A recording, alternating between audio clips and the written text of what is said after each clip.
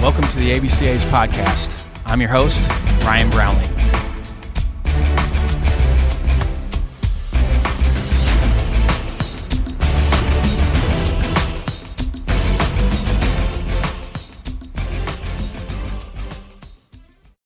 This episode is sponsored by our friends at Rapsodo. Rapsodo, the industry leader in baseball player development technology, has a special offer on their hitting and pitching 2.0 units. Go to rapsodo.com/rapsodo-savings and get up to $1,000 off. Trusted by the best in baseball, Rapsodo is used by all 30 MLB teams, 100% of Division I champions since 2010, and 100% of the top 100 prospects in this year's MLB draft. Scott Brown, Vanderbilt's pitching coach and associate head coach, had this to say about Rapsodo. Everyone involved in teaching pitchers this day and age could benefit from owning Rapsodo and using it for immediate feedback to educate their pitchers. Again, save up to $1,000 when you decide to train and build champions with Rapsodo. Visit rapsodo.com/savings and take advantage of this great offer. This episode is sponsored by Netting Pros. Netting professionals are improving programs one facility at a time. Netting Professionals specializes in the design, fabrication, and installation of custom netting for backstops, batting cages, dugouts, BP screens, and ball carts. They also design and install digital graphic wall padding, windscreen, turf protectors, dugout benches, dugout cubbies, and more. Netting Professionals is an official partner of the ABCA and continues to provide quality products and services to many high school, college, and professional fields, facilities, and stadiums throughout the country. Netting Professionals are improving programs one facility at a time. Contact them today at 844-620-2707 or info@nettingpros.com. Visit them online at www.nettingpros.com or check out Netting Pros on Twitter, Instagram, Facebook, and LinkedIn for all their latest products and projects. Make sure to let CEO Will Miner know that the ABCA sent you. Now on to the podcast. Another Titan in the game joins us this week on the ABCA podcast with Jefferson High School head coach John Lowery. Coach Lowery is a well-deserved inductee in the 2023 Hall of Fame class. Coach Lowery is heading into his 52nd season at Jefferson High School. He's amassed 1,392 wins, 12 West Virginia state championships, and 26 state tournament appearances. Coach Lowery got an opportunity to coach all three of his sons in high school, and all three went on to play college baseball. In this episode, we discuss practice planning, holding players accountable, fundraising, history of West Virginia baseball players, and we even had an opportunity to get some insight from his wife, Vicki, in this one. Let's welcome Coach Lowery to the podcast.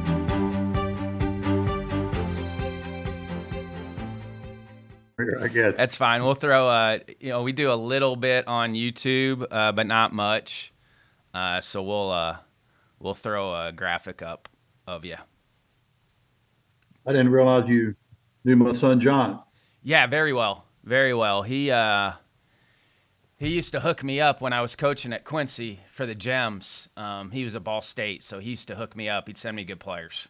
So I had Luke Haggerty, Scott French, Adam Pettyjohn. So we had a good crew of Ball State players when I was there. Yeah, good pipeline. Yeah. That Quincy was one of the best franchises going back then. The late 90s, early 2000s. We were getting about 5,500 fans a game. It was a good environment. Wow. They kind of kicked everything off before the Northwoods League got going. They kind of changed how summer ball was run. Yeah, I used to be in the Valley League. Oh, yeah. Bobby Weiss. Yeah. Ray Heatwall. Ray Heatwall recruited my youngest son, Rusty, to play at James Madison. Yep. Good stuff, man. Good stuff. John, I'm ready. I can count you in and we can go. Okay, sounds good. Here, John Lowery Sr., Jefferson High, 2023 ABCA Hall of Fame inductee, but heading into 52nd season as head coach, 1,392 wins, 12 state championships, 26 state appearances. And Max Preps also named you greatest coach in West Virginia history of any sport, which is unreal. So, John, thanks for jumping on with me. Well, I appreciate you having me. look forward to talking with you. Which son was the best baseball player? Well, I guess, they all had their strengths and abilities. They all had the opportunity to play beyond high school. John played, out at Minnesota and did well, and had the opportunity to play beyond that, a year professionally. So I guess if you looked at it maybe his skill set was conducive to getting that opportunity. But my middle son, Charlie, he was an all-conference catcher at Shepherd, which is a Division II school here in our area, and my youngest son had the opportunity to play at James Madison, where he was captain of the team down there his senior year. So all three of them had opportunities to play collegiate level. Played different positions. John was a left-handed thrower, so he was able to pitch and play first. Charlie was all right-handed. Of course, he got behind the plate. And, Rusty was a second baseman, but the thing that I think really helped his game was the fact that he could switch hit. And, he hit from both sides fairly well. And so they all had enjoyable careers and played high school for us. And it was just, a lot of good memories. All three of them still involved in baseball? In a way, John, I would say, is probably, he coached at our rival high school, Martinsburg, for 7 years. Then he went up to Mercersburg Academy and coached when his oldest son, Bo, who went on to play for the Mountaineers at West Virginia, was playing there at Mercersburg. Rusty's an athletic director at Woodgrove High School, so he's involved in athletics. Obviously baseball will be included in that, but he's, overall with the athletic. My middle son, Charlie, the one who was the catcher, he's a banker. So he goes to games and so forth, but he's not actively involved. How did John Jr. get all the way out to Minnesota? I mean, that was in an era that maybe kids didn't travel as far to go to school. Well, that's an interesting story. Back then, they used to put some of the college games on TV. And I watched Minnesota play on TV one night, and what caught my interest about that was Denny Nagel played for Minnesota, and he was from Arundel, which had proximity to where we are. We're, maybe that's 60 or 70 miles. But I knew Arundel's coach, Bernie Walters, and so forth. And well, in 1987, when John was a junior, I had the opportunity to work at the Olympic Festival in Chapel Hill, North Carolina.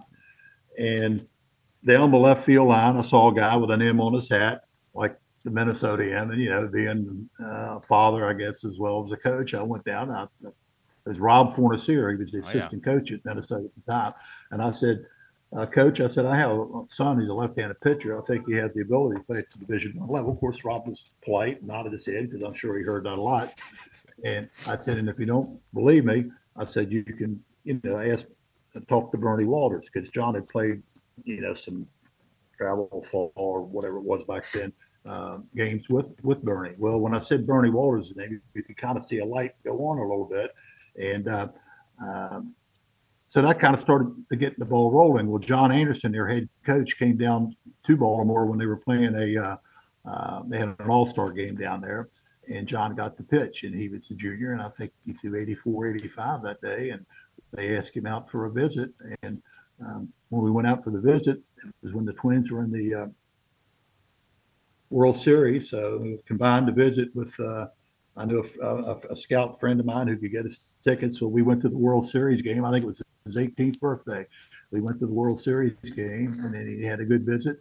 And, the people out there were just super. And he became, they sold him on the program. A lot of people say Minnesota, up there in the weather, but, they were playing at the Dome at the time. Yep. And then they, during the, early part of the season, they'd fly to Arizona or to Texas or whatever on weekends to play. So, they had a venue to be able to work out. They had an indoor facility, and then they played their games in the Dome, and they traveled. And it's a Big Ten program. It just was a good fit for him, and he had a great career out there, great experience, and he met a lot of people, I think, that served him well as his life moved on beyond college.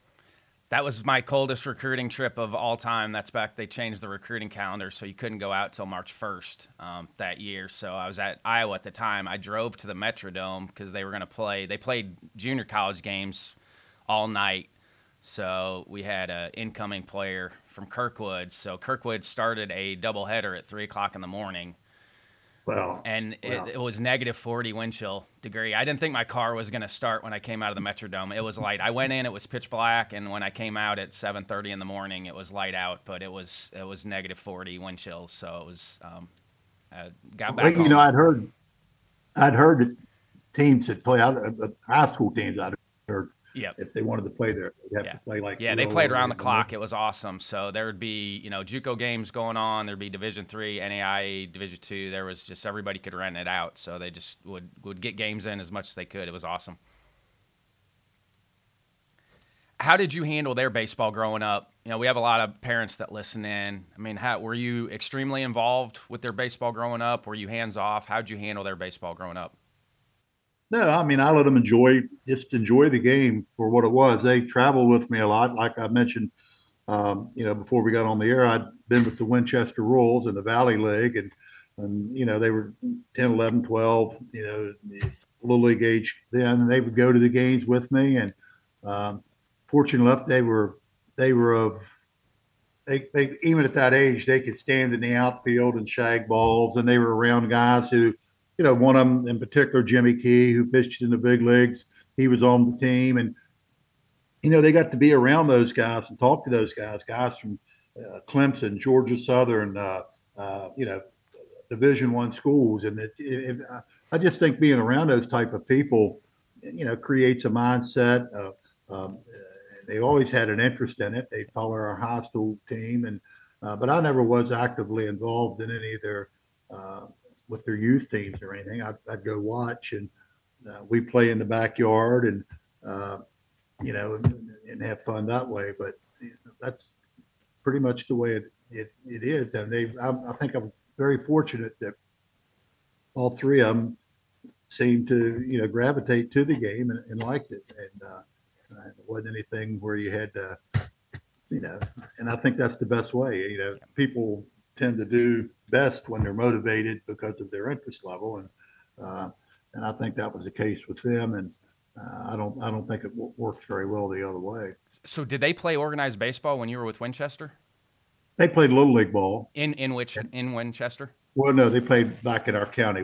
We live about 30 miles from Winchester. Okay, I didn't realize you guys were that close. Yeah. That until you get out to that part of the world, you don't realize how close West Virginia is to everything over on that side. So that's cool. So they got to stay at home because my dad coached the Galesburg Pioneers from 1974 to 1979, and we actually lived in Galesburg.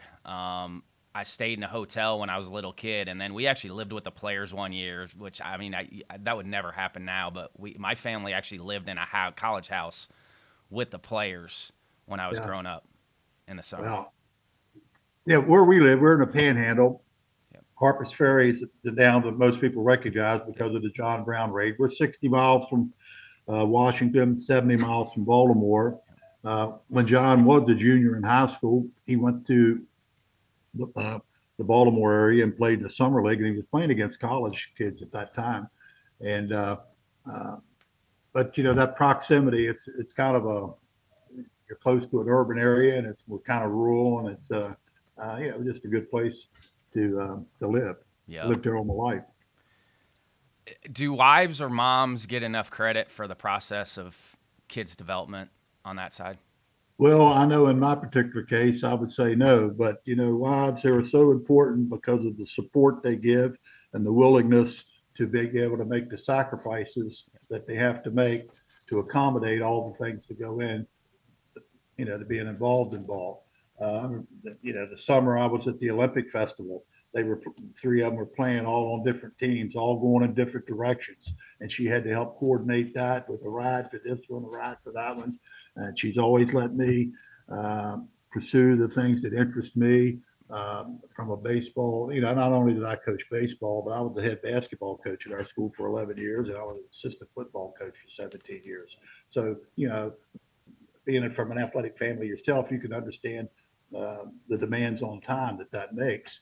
And if you don't have a wife that buys in and supports and is willing, and it can make it very difficult. And I've been fortunate every step of the way to have a wife that has been that way. With coaching college summer baseball, did you ever think about moving to the college side? Well, I really didn't. I enjoyed, like I said, I grew up in this area, and I had the good fortune at the high school that I coach at. It was a consolidation of within our county, and I had a chance to be the coach at that school from its inception in an area where I grew up. And in West Virginia, the number of games we get to play and the travel and all the things that we've done, I just enjoyed the high school level, and I never really thought beyond that. And to be truthful, I never really had any opportunities beyond that other than in the Valley League. So, I had a good home base, and I was very satisfied with what I do. And, as I said, not only coaching baseball, which I've done for the length of time that I've done it, but in my younger days, I just love coaching. I was involved in all the sports. So. Did you guys go across? So did you guys go to Maryland and play high school games, or did you go to Virginia and play high school games? We did. We've, in fact, as time went on, we got to where we travel. We take overnight trips, and we've gone to Cooperstown to play. We go to Myrtle Beach. We're down there at spring break to play. So, back before 1984, you could play as many games as you wanted to. Yep. And I remember one year we played 45 games. Now when you start playing, it's unheard of for high school. That's unheard of for high school. Yeah, and we played a lot in Indiana. We could play 28 regular season games in Indiana, so we did play a lot of games. Well, and now they in 1984 they put it back to where you could play 30 games plus a tournament. Yep. Well, some of the teams they organized like a weekend tournament, like it was a round robin tournament to win all year. So they'd end up playing, way up there too. So then they modified it again. We can play 32 games. And if you want to play in a tournament, that's included within that 32 games. You play 32 games, you get to scrimmage twice before the season starts. So that's 34. And if you're fortunate enough to progress and go through your tournament, it's double elimination at the sectional level. It's 2 out of 3 at the regional level, still single elimination at our state level, but you can play close to 40 games. And, in that time period, that's a fourth of a big league season if you think about it in those terms. And so I'm fortunate that we get to play the number of games. Baseball is a game that needs to be played. That as well as I do. And that I think that's the reason you see the big league they play every day. I'm not trying to compare the big leagues to high school, but it is a game.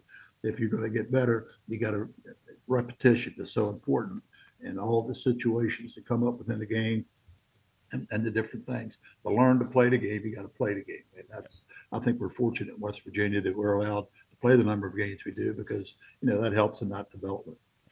When you get to the state, how many teams end up making it to state with a single elimination round? Four. So it's 4. So right. It's 2. Is it a doubleheader that day? What they do is they bring all 3 classes in. There's 3 classes. So they have, on a Thursday night, they'll have 2 semifinal games. Yep. Then on Friday, they have the other semifinals for the other 2 classes. Then on Saturday, they'll have the 3 championship games. That's how the Iowa tournament is, except it's single elimination all the way through, but because everybody gets in with the 4 classes, but they kind of went back to split. With COVID, they kind of had to split it again, but it used to be in Des Moines at the AAA stadium, and it was great because there would be 32 teams that would show up and play.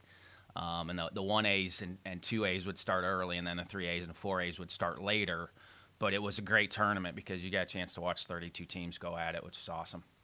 Yeah. We've tried as a coaches association to get them to make the state tournament in double elimination. But I think the problem there is, they rent the minor league stadium, what used to be a minor league stadium, the Appalachian Pal Park down in Charleston. And, if you get rain, and then you get backed up. Then you have to have, then you get, the losers brackets game. Then you almost have to have another field that you could do it. And I guess there's just a complexity of detail there that would have to be worked out. When you're playing locally and you have the double elimination format, if you have to double up and play 2 games in one day, there's a little more flexibility that way to make it work. And but when they compact the state tournament into that 3-day period, you can see how rain could really complicate the issue. What was your first job? In baseball? No, coaching? First job ever. Well, my first job ever, I was a bag groceries at White Supermarket in Charlestown, West Virginia. What age did you start? In the 9th grade through the 12th grade. We talk about it in the office all the time, how all of us had jobs early. You don't see it as much anymore, but we all had jobs early.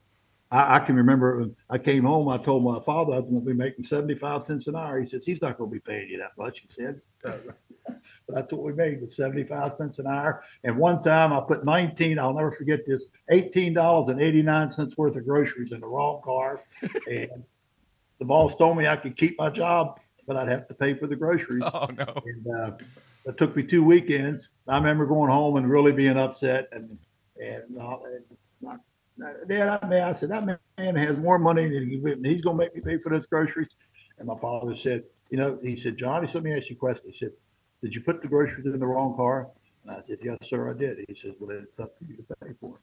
And, that was a good lesson and responsibility to learn. And hard lesson, but that's the realities that you face in life sometimes. Everything doesn't just go the way you want it to go. Yeah. And you said you always knew you wanted to get into coaching? I did. Even as a kid growing up, back then, the proximity of the elementary school to the high school, on the way home, I'd go over, I'd sit in the gym, and, I appreciate those coaches. They probably could have run me out, but they used to have an American Legion team, an older American Legion team, adults, where they bring guys in and they play all these Army-based teams, military teams. And, there'd be some guys that were playing the big leagues, that were in the military, that would come through and play those Sunday games. And I'd always like going to those, and just something about being involved with the game. When I got through playing, I wanted to stay involved with it, and coaching was the way. And that's what I wanted to do. And I was been fortunate to have the opportunity to have done it. So, is it easier to coach kids now than when you first started?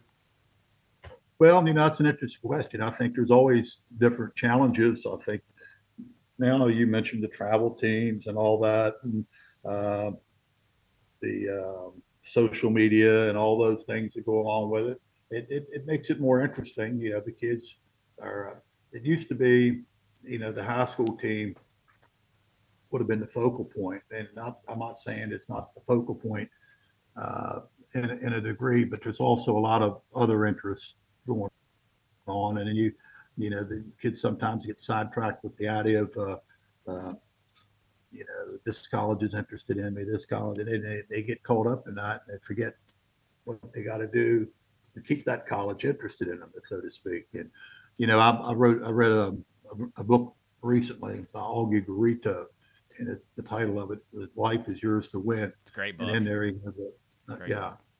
about, prospect versus player. And, a lot of these guys look at themselves as being prospects, but, they got to learn to be players first, and the other take care of itself. And I think that's some of the challenges that we face now. But, kids have always been kids. They're going to test you. And I think that's one advantage of having coached in the same school for as long as you have.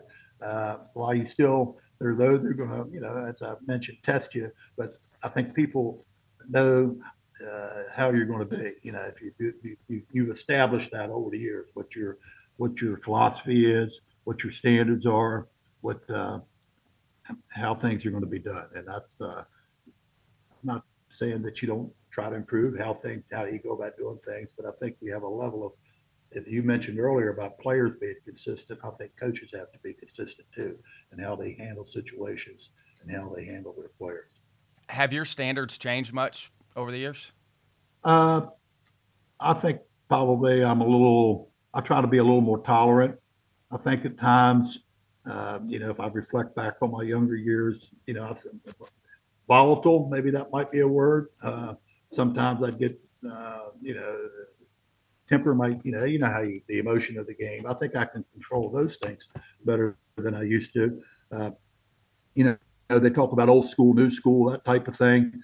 Growing up, I played for coaches. They were kind of, in your face type of guys. If you didn't get things done, they challenged you. I mean, there wasn't any. I can remember running sprints one time in football, and they blow the whistle, and you'd have to do a forward roll and get up and keep going. Well, I was a sophomore, and I was still not real agile, coordinated, or whatever you want to say. And coming out of that forward roll, I wasn't coming out of it the way he wanted it, and he'd help me up by giving me a boost with a foot in the fanny to get me up. Those kind of things wouldn't fly now, but those are the kind of things that you grew up with. He was just trying to help. Yeah, sure. He was just trying to, hey, Flower, you got to go a little faster here, So, but you learn to adjust and temper those things. I think today's society, you just some of the things that maybe happened earlier, you learn from. And I've been fortunate, the people who are, the administrators or people that were in charge, they helped me along. They helped me in my development, and I appreciate that. And but I do think I'm a little more patient, and I realize, you see things that have happened over and over again, and you just realize that it's just those are the things you're going to have to handle, and how you handle them, it will determine, I think, the success you might be able to have. Well, keeping somebody accountable is a form of love, isn't it? I think so, and I think I tell them, ultimately the world's going to discipline you.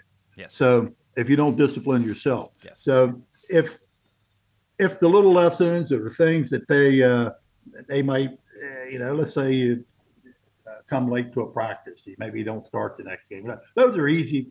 They don't like it at the time. It's a very minuscule thing if it can help teach a lesson rather than them having to learn something like that later in life when the stakes are so much higher for them. And but those are concepts that I think that you're trying to get across to kids, and maybe some understand them, maybe some of the parents don't understand that, but I think later on they do have an appreciation for that, because they're going to see things crop up in their life that are going to require them to have to make the right decision. Yeah. And if not, they're going to be accountable for the decision they do make. So, do you do many parent meetings? We have a boosters club, which is open to our parents to come. We have a parents meeting at the beginning of the year. We have what we call a uniform distribution day, where all of our spirit items and all the stuff that the kids get, or have the opportunity to get beyond their uniforms and so forth. We do that. We have Team Snap and Game Changer and all that type of stuff that we keep information flowing back and forth. And again, as we've talked about my abilities with technology, I have people that have that have been in the program for a number of years that help me with that. Boosters Club officers. We'll have people that stay involved in our program even after their youngsters have finished playing, in support roles, and we certainly appreciate that. What type of fundraisers are you guys doing with your Booster Club? Well, we're allowed to have 4 a year, and we sell signs for our outfield fence. We have a hog roast. What do you charge for your outfield fences? Your signs? I think it's $250 for a sign. The first year, they maybe, because you got to have a sign made, and I think it's $200 a sign. It makes over $5,000 for us when we do that. What do you make off the hog roast? It's a great idea, by the way. That's a lot of meat. There's a lot of meat on hog roast. I've been to some friends' hog roast. There's a ton of meat. We'll make $3,500 to $4,000. But our big one's the basket bingo. We have a basket bingo, and we'll make more than $15,000 on that. Is that a one-day event? Right. And we have people that go out and get the prizes that the people can win and all the other. And then we also do the tip jar thing, the basket bingo that goes on. And so that's a nice fundraiser. And of course, we have our concession stand, which we do, and we sell 50-50 tickets at the games. And things like that. And then we'll have people that'll make donations to us. My former coach, my high school football coach, uh, he, he's passed away now. He follows us around, and he like when we go to Myrtle Beach, he'd walk down to the fence after the games and he'd shake my hand. He'd say, "Now, John," he said, "good luck down there at the beach." And he'd have two $100 bills in his hand. He said, "Now, if any of those boys need anything while they're down there, or somebody's heading up, he said, you make sure that, you know." So, we get people that support us like that. And we've been fortunate over the years in that regard to have people interested and good support. We have an indoor hitting building called the Row Truck Building that was named after a player that played for us in 2008, his freshman year in college. He had the misfortune of being killed in a car wreck in the community. Everything that was donated in his memory went to establishing that building. And it's it's not a huge building, but it's big enough to have lockers all the way down one side. We have hitting cage on the other side. We got a big flat screen TV in the end of it, and people donated so that we were able to have that. It's heated, have air conditioning in it in the summer, and so it's been very fortunate in a lot of regards, no question. How early can you have your hands on them in the spring? Before the Well, season we starts? have now what is called flex days in our state, which are 12 days out before you start season that you can practice with your guys. And it has to be open to anybody. You just can't say this is a specific. Anybody who wants to come can come. But it's oriented toward baseball. And we'll start that mid-January, 2 days a week. And about a week and a half ago, we started our conditioning program, which goes on Tuesdays and Thursdays. It has an agility component plus a weight room when we have two guys from a outside organization who job are working with athletes. They come in and they do that. Our boosters club supports the cost of that, plus the players play part of the cost of that too. And we do that in our high school weight room and in open areas around our school. You got to share the gym with other teams at this time of the year. So we might use the hallway, or if it's nice, we might go outside. Our football field is turfed, and to do that. So, while we can't be baseball oriented with them, we do have contact with them during that time. We have a fall team, which a couple of our, one of my former players ran this year. It's not associated with the high school team at all. The high school, the coaches can't have anything to do with it other than we go watch the games. But, the young man that runs it for us, having been a former player, he knows pretty much how we go about doing things. So that helps too. It helps create the interest for those who are not involved in fall sports. And I make it clear too. We have guys that play basketball, we have guys that play football, and I think that's great. And you've heard coaches yourself talk. They like to recruit athletes to playing three sports because of the discipline involved in all the three sports. Keeps them healthier too. That's a big teammate. one. Keeps them healthier. Right, and so if the kids do that, that's great. But the ones that don't do that, we have these other things available for them. Do you feel like the training piece is probably what's changed the most over the years, is how kids are training in the off season for baseball? Well, I think it's more of a specificity. Is that how you say the word? Yes. For the sport, they try to do things. They see that maybe they're better in that sport, or their opportunity might become in that sport. They have personal trainers, or they'll take lessons, pitching lessons, hitting lessons. I think that's become more popular. More kids get involved in that more now. How long did it take you to win your first state championship? We won it in 1979. I started coaching. Well, I coached 2 years at Harpers Ferry High School, which was a small Class A school, and that was one of the three schools that consolidated to form Jefferson.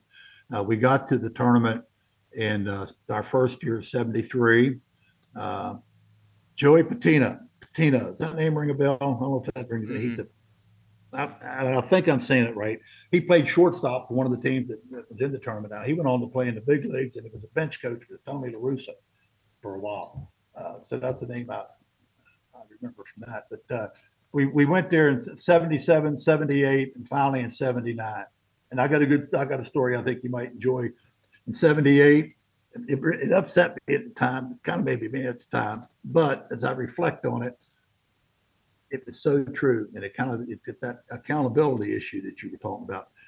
The scout said, Coach, how'd your team do last year? I said, well, we did well. I said, we'd have played we'd have been in the state championship game, but we let a guy go from first to third on us on a bunt, and we bobbled a ground ball and tied the game up. We got beaten extra innings. He said, "We know, Coach, teams that play for the state championship don't let guys go first to third on the bunt on." And so back then I think, well, if this hadn't happened, we'd have got. But when those things happen, that's baseball. So yeah, but it's easy to say that from the outside of the fence. I love this quote: "Every job's easy if you're not the one doing it." That's right. Hindsight is 2020, yes, right? Sure. Yeah, that's right. We weren't trying to let them go first to third. Like I guarantee that we were not trying to let them go first to third. But I think I try to point it to the kids. Say, guys, if we want to play for the championship now, we got to be able to get that bunt down. We got to be able to do it. So there was a good lesson. We won it in 79, and then we didn't win it again until 88. And John was the pitcher, and my son Charlie was the catcher. And that's the only time that's happened. And that was certainly a personal highlight. All the championships are highlights, but I'm human. You have things that you look back on. And I was fortunate enough that my youngest son, we in the early 90s, we won at 91, 92, 93, and he was on two of those three teams that were able to do that. So I'll tell you what, that's a common theme. I've done a lot of father and son episodes, and it seems like that time when the son played for the dad, it was one of the best winning percentage and championships that coach has had in their career. I had a snafu probably with each one of them at one time. We were playing out in the Northern Panhandle when my youngest son Rusty was a senior, and they were playing. Minnesota was playing Ohio State Columbus. So the deal was, it was kind of planned that way. We played there, and then after the Saturday game, we were going to travel out to Columbus to watch John play on Sunday. So I don't know, something happened during the game, and I got upset with my son. And after the game, he wasn't going to go with us. He's going to go back. We. There were a lot of times in college playing for my dad and brother where I wish I didn't have to ride with them. Yeah. So he ends up going, but when we get to Columbus, we have to get 2 motel rooms. So those are good memories and reflection. And is Nick Swisher the best baseball player to come out of West Virginia? Well, John Kruk came out of there. Yep. Lou Burdett. I don't know if that's a name that dates back to the late with the Braves. I forget John Kruk was from West Virginia. Yeah. We played against him. In fact, he pitched against us, and his father was umpiring. His name's Kruk. Kruk. I said, "What am I getting myself into here?" I said, "His father's umpiring, the son's pitching. Their name's Kruk." But his father was one of the best umpires we ever had. What a super guy! And John Kruk in his younger days too was a good basketball player. Yeah. But he. You couldn't tell from that, but he was a great athlete. Coming out of high school. And Jed Jerko, he's another one from West Virginia. He's a good player. There've been some Jerko, man. Good story here. Where the year they changed the bats to BB Core, that year was a mess because they rolled out the stipulation so late that a lot of schools didn't get bats. So at Iowa, we didn't get our BB Core bats until the season started. So the first time we were able to take BP with those BB Core bats was our first game against West Virginia, and our hitters didn't look good, but he looked fine. He looked like he was using the old bats. Yeah. Hey, and I don't know if you realize, talking about player, George Brett was born in West Virginia, Glendale, West Virginia, even though he didn't grow up in West Virginia. And Mazeroski, he was born in Wheeling, West Virginia. So there's been we've been fortunate to have some guys through the years that have been the Panhandle here, we had three guys from our rival school. Buddy Barker played in the 50s. Paul Creek, who was contemporary with John, he was a year younger, and a kid named Scotty Bullitt, who played. So, there's, looking back and around it, but, to say who the best was, Swisher was a good one, but I think Kruk had a lifetime batting average of 300. So he had a successful career too. He could hit. He could really hit. Yeah. Really good feel for hitting. Great hands. Great hands. The story goes, I heard that when he was growing up, he played in the backyard, and the family had a garden in left field. Or excuse me, the family had a garden in right field. I'm sorry, had a garden in right field. He being a left-handed hitter, if he hit the ball in the garden, his father would give him a whack on the rear end, so he learned to hit it the other way, and it's paid off for him because he can spray the ball around well. A little negative feedback. Yeah. I mean, what are some of the things that you've changed over the years with your team, practice-wise, or individual drills? Anything you've changed over the years? Well, we do our drill work early in practice. Our breakdown stuff. We'll go out and stretch, run, throw. Then we'll try to do, I'll try to keep everybody involved. I think that's one thing. It used to be we do things where you'd have some guys standing around. Well, now I try to design practice to where we have everybody involved. Like when we hit to the outfield, and if we throw the bases, I'll have three guys phone going. And, want to be throwing to third, want to be throwing to second, want to be throwing to the plate, and we'll switch it around. Then we have multiple hitters with our infield. We might do a 5-3, 6-4, 4-6, 6-3, 5-4, to switch it up that way, so that everybody keeps involved. While we're doing that, then we'll have somebody working during our outfield, working on the specific drop steps one way, drop steps the other way.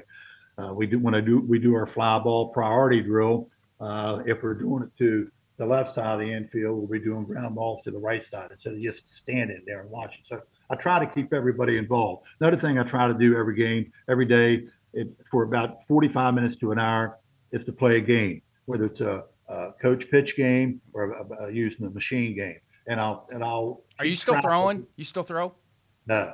When's the last year for you that you threw? Oh, it's been a while back. I'd hurt my arm when I was younger, and I've always been fortunate to have young guys that and that's important too. You don't realize how important that is to have somebody that can do that. Yes, but it's a skill. The ones that are good at it, it's a great skill. I was just okay at throwing, really good at fungo, but that skill is tremendous for the guys that are good. Yeah, I can hit fungos, and I can still do that. But I try to track the at bats, how many bats they get, and I can tell them. Not only over the course of the season, if they've got maybe 100, 125 at bats. But in practice, you've gotten 200 bats. Yep. So now you've got 300 bats. So you handwriting with that when you're tracking ABs? I do. Yep. Yeah. Are you the one? You're the one tracking practice, that? In practice, I do. Yep. In games, we have the game changer thing. Yeah. Yep. Everything going. Hey, when you're doing fly ball communication, are you fungoing that, or are you using machine for that? Use a machine. Yeah. Yep. I think it's the most realistic. You can place balls a lot better with that. Yep. So, what type of machine are you guys using? We have the jugs, what's the small one called? Yeah, I know that them and Hack Attack, they have the smaller ones. Hack Attack, that's what we got. Yeah. What we got. We have two machines. The Hack Attack and the bigger one with the wheels. I don't think it's a joke. I can't keep all that straight in my mind anymore either. So. But you got any tips for catching? You got any tips for catching pop-ups and fly balls? Well, don't call them too early. Yeah. A lot of guys will on the way down. Yeah, right. Make sure that the ball's at the peak of its flight before you would call it. And you got to have confidence in the voice of the other guy. Once your priority's set. I mean, I tell the outfielders, I don't want you calling a ball that you got to make a great catch on. It's a routine catch for the shortstop, maybe stand underneath of it. You got to run a long way to get to it. But I also want that when they hear an outfielder call it, that the infielder peels off so that they have confidence that that the collision's not going to occur. Yeah, the outfielders, we wanted them to look at the infielders' number. If they could see the infielders' numbers, he's probably camped. If you were seeing his chest, it was probably going to be a tough play for the infielders. And then Yeah. we always said the outfielders were going to stay high and the infielders were going to go low, just so they didn't hit heads. And then same thing with the center fielder and the corners. If the center fielder was going to stay high and the corners were going to go low, if they were going to hit. And I think it's important that you do those drills too. You have to. Because they're going to happen in the games. And not only do we do them between the infielders and the outfielders, but we do them down in front of the dugout, with the third baseman. We work on the catcher getting over, seeing the angle of the ball coming down to let them know whether the ball is going to stay fair or going to be out of play.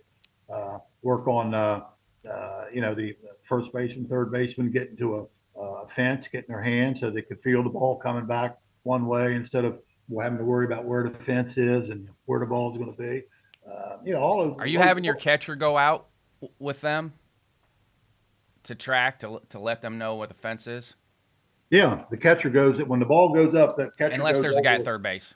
Yeah, first base and third base, and they'll say plenty of run or out of play. Yeah, that's one of the responsibilities of our catcher, no question. Yeah. You coach third still, or are you in the dugout?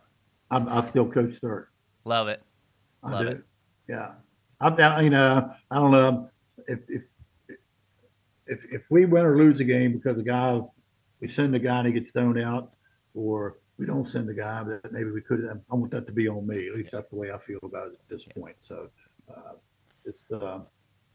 I've always. Well, and you've been doing it for so long. You got feel for when guys should steal and when to put things on, just with the amount of experience that you have. I did both. I coached third. I really liked coaching third, but sometimes our team needed me to be in the dugout from a decision-making standpoint, and hopefully trying to get guys calmed down. I don't know if I always helped with that, but hopefully. Well, I keep a lot of guys. A lot of interest.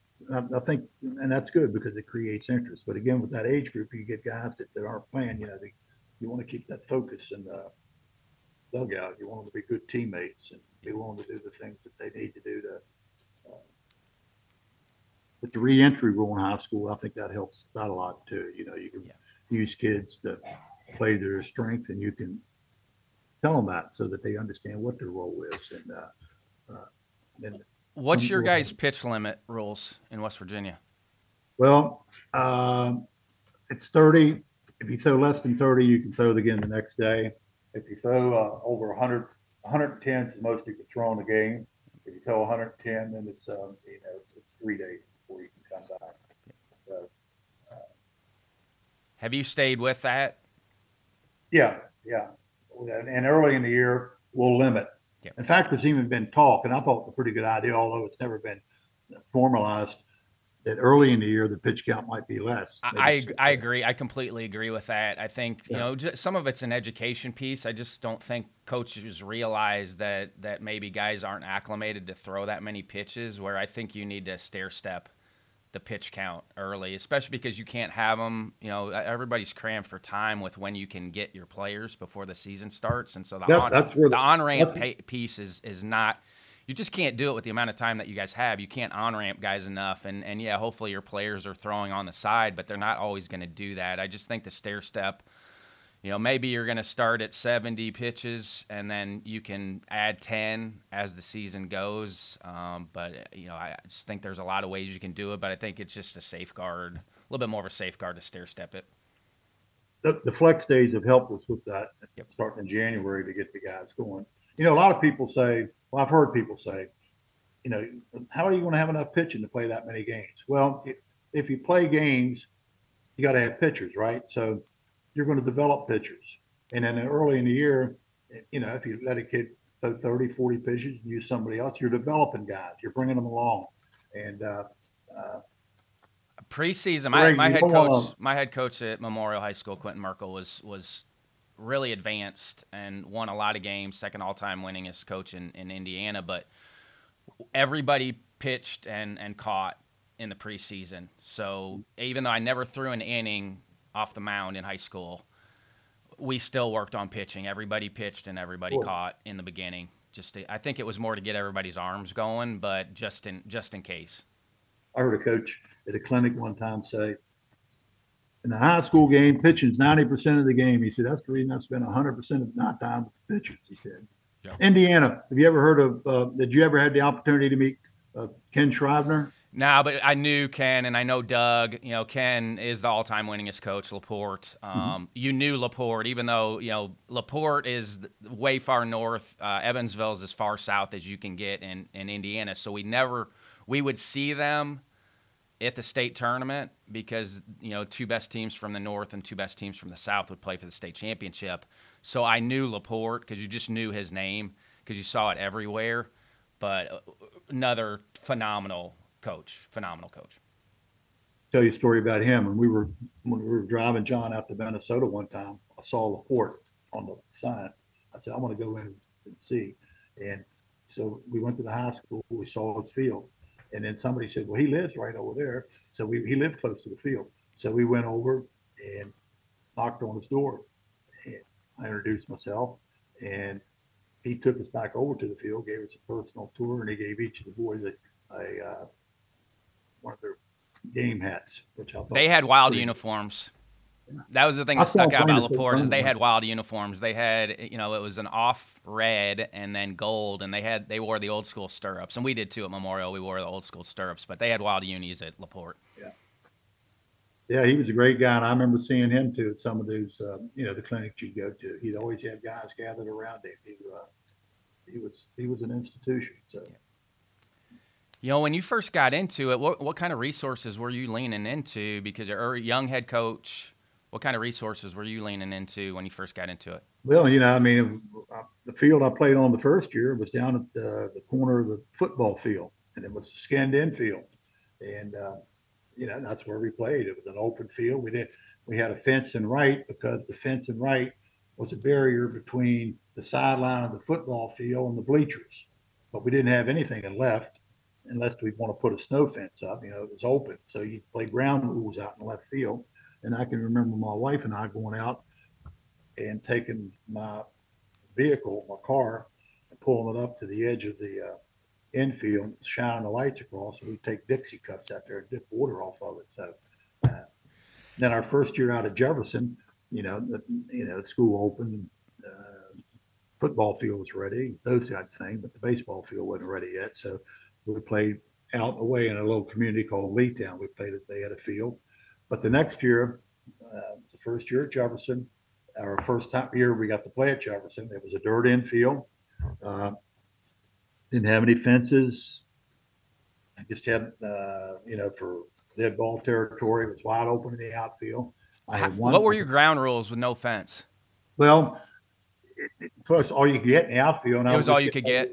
Yeah, I was just getting ready to say I've only had one player hit for the cycle for us in school history. That was the first game we ever played there because, you know, won the gap, he got a triple, a little further, he got all the way around with it. We used to put lines down the chalk lines down the, for the barriers down the right and left field line.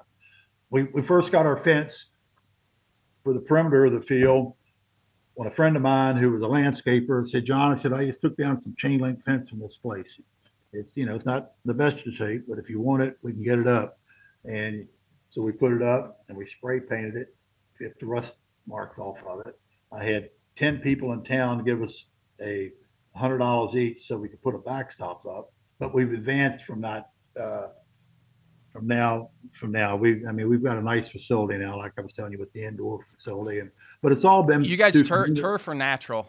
Natural. You're natural now. I think that's another thing that's changed a lot too. Is the material I feel like is much better now. Well, we have all the turfs and all that kind of stuff. I just think that material has gotten so much better. The field maintenance material has gotten way better over the years. There's a racetrack close by where we are. We used to get all the excess stuff they take off the racetrack, which was pretty good because it was sandy and it would drain good. Yep.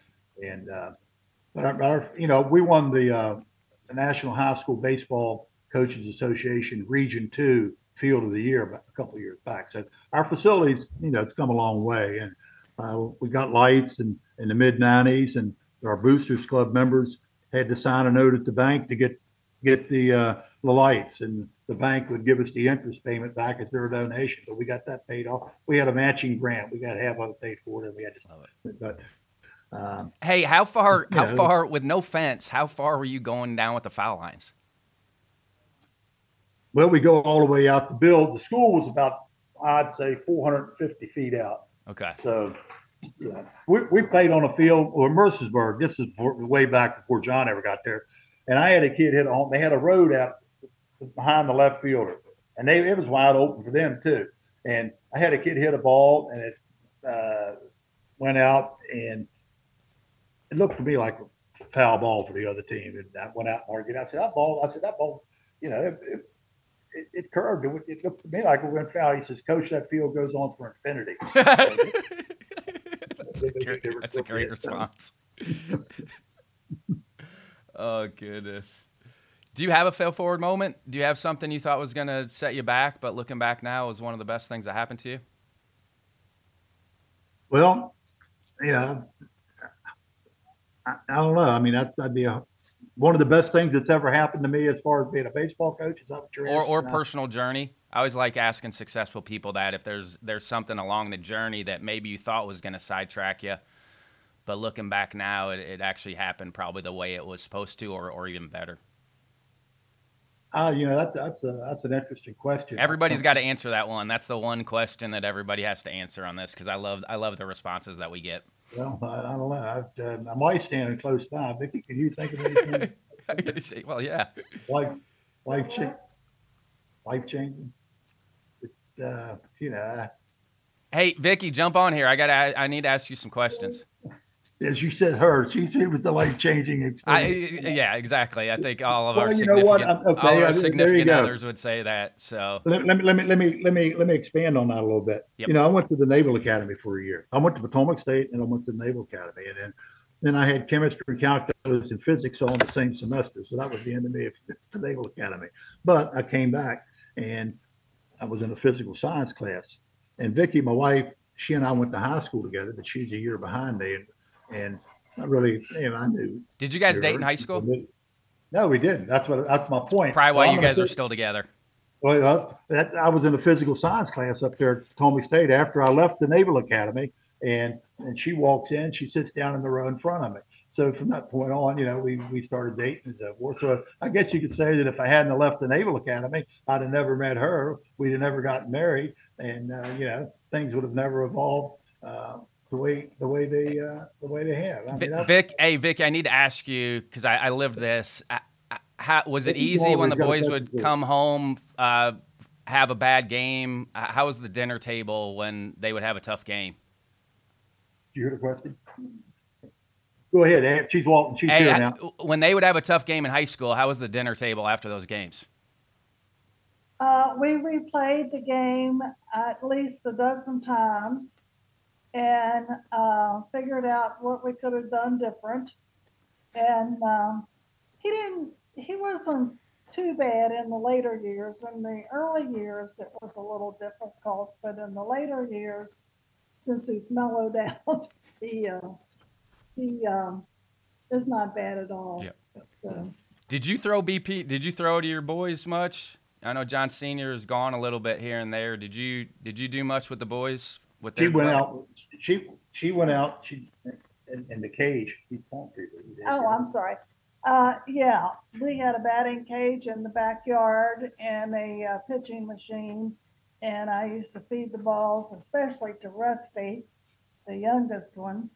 And then one time, Charlie wouldn't catch with John, so I decided I'd go catch for him, and he hit me in the knee with the baseball. Yep.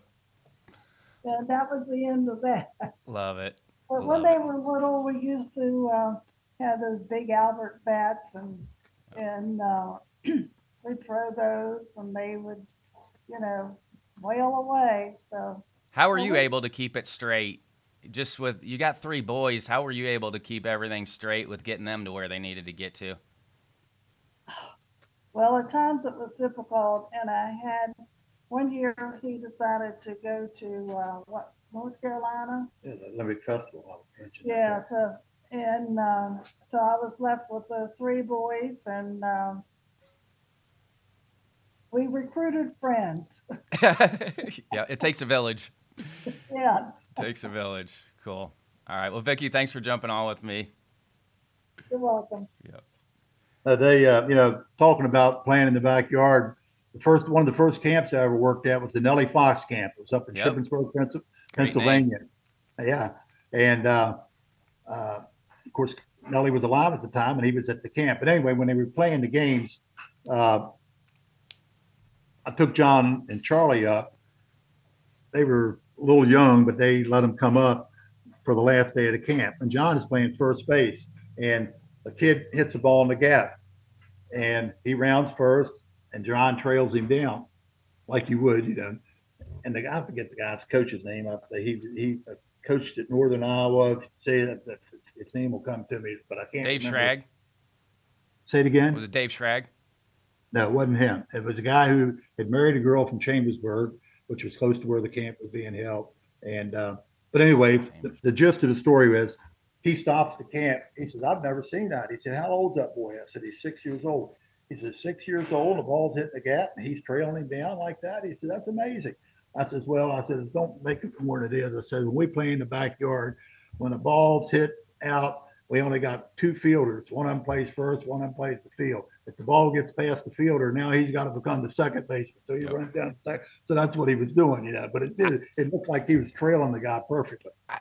We talk about that a lot too. Just on the youth side, is I think soccer modifies their play. I think modifying that type of play will help younger kids learn the game because of things like that, where the byproduct of that is actually they're going to put themselves in positions if you modify it a little bit more for them. With not as many kids out there, smaller field, smaller ball, there's a lot of things that I think we can continue to help the game going forward. That just for that byproduct is they're going to actually learn how to play in space a little bit better. I think that's one of the things that we are missing with today's youth is the pickup games. Yes. It might be you'd have it's four guys, two on the side, or two. You're playing pitcher's hand, wiffle ball, playing pitcher's hand. There's a lot of things you can do with just two. Then you learn to solve your disputes. Yes. And you learn to just make decisions and do things. I heard a guy. I've always liked this story. They were I forget the guy's name. They were interviewing a pro guy on TV one time, and they said, "What's the best day you've ever had?" He said, "I went 68 for 72 one day." The guy said, 68 for 72? What do you mean? He says, "Well, when we were kids, we'd start at 8 in the morning. We played a dart. One time I got up 72 times and got 68 hits." Yep. So that doesn't happen anymore. No, it does not. You got any evening or morning routines that you like? You're still doing it and doing it at a high level. Do you have anything that you do in the mornings or in the evenings that are pretty set for you each day? Well, I like to keep myself in a semblance of physical condition. I had some barbell thing, not barbell. So you're still doing strength training. Kettlebell, and I like to walk. And the one main thing, and while we were talking here, he had his head up in my lap. And, if he'd had the computer on, if I had a camera, you could have seen him. My dog and I like to go out all the time. He loves to ride. Get a dog. That's like, if you want to stay active, get a dog. They'll keep you. You can't. He's a golden retriever, and we got him when he was 2 months. He's 20 pounds now. He's 100 pounds, and he just he keeps us. We got to be energetic to keep up with him. But that's the best dog we ever had. She was a golden. Her name was Kerouac, but she was a golden Brittany Spaniel mix. Unbelievable dog. Great with our kids. Yeah.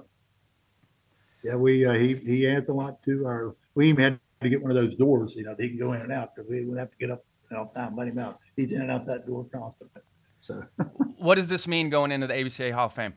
Well, I tell you, it's just it's truly humbled by it, and so appreciative of all the people that have been a part of it to help me to get to a point, or to help us get to a point that something like that, would happen. A lot of people over the years have contributed to our program. I don't look at it so much as an individual award as a group award. It reflects the program, it reflects our community, it reflects my wife Vicky, all the people that have supported us, and I'm just so humbled and appreciative that to be considered for one thing, but to be elected, it's just I'm really appreciative of that. And and from the baseball perspective side of it, I do think that my experience in the Valley League, especially early on, and I'm going to throw a couple names out of guys you might have heard of or mentioned. Joe Carbone, who's in the Hall of Fame. Great human being. Yeah.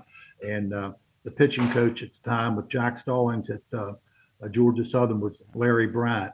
And those two guys, they had patience with a young high school coach when, they probably could have gotten an assistant or something from someplace else, but they let a local high school guy come in and be part of what they were doing in Winchester. And it really helped me as far as coaching baseball is concerned. But hey, John Jr. was in Omaha with us, and that's where they do a lot of the legwork for that. But he was ecstatic when he found out that you were going in. Yeah, it's a culmination. I mean, I guess you could say it, but it's just you're so excited, but the humility you feel and the appreciation. Those are that have all that have contributed to it. I mean, if one person doesn't just do. I mean, and I think you could probably look at all the other guys that throughout time that would. It's the same.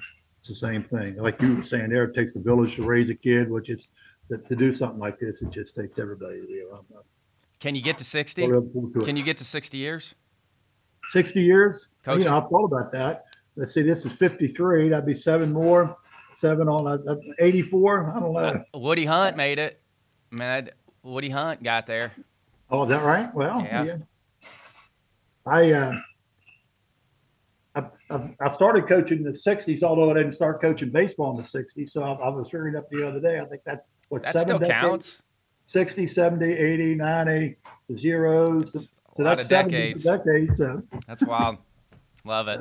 Love it. Well, I've always wanted to do it, and the good Lord's blessed me with the opportunity to do it, and I'm appreciative on that and that account too. And that you referred to it early, having a family that bought into it and enjoyed it and had the same interest. It just made it it's been a great life, no question.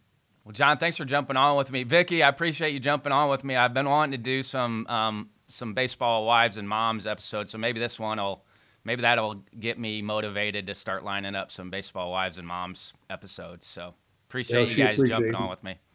Okay, she's over there getting some of the Christmas goodies together and kind of listening to me gab here, but she certainly appreciate that opportunity. Yeah, I appreciate your time, John. Thank you very much, and I'll see you in Nashville. Okay, thank you. I get great reminders every week of what I want to be when I grow up. I hope that I can look up 26 years from now and I'm still getting an opportunity to do what I love every day. Congrats again to Coach Lowery on his ABCA Hall of Fame induction. Thanks again to John Litchfield, Jim Richardson, Zach Hale, and Matt West in the ABCA office for all their help on the podcast. Feel free to reach out to me via email, rbrownlee@abca.org, Twitter, Instagram, and TikTok at CoachB_ABCA, or direct message me via the My ABCA app. This is Ryan Brownlee signing off for the American Baseball Coaches Association. Thanks, and leave it better for those behind you.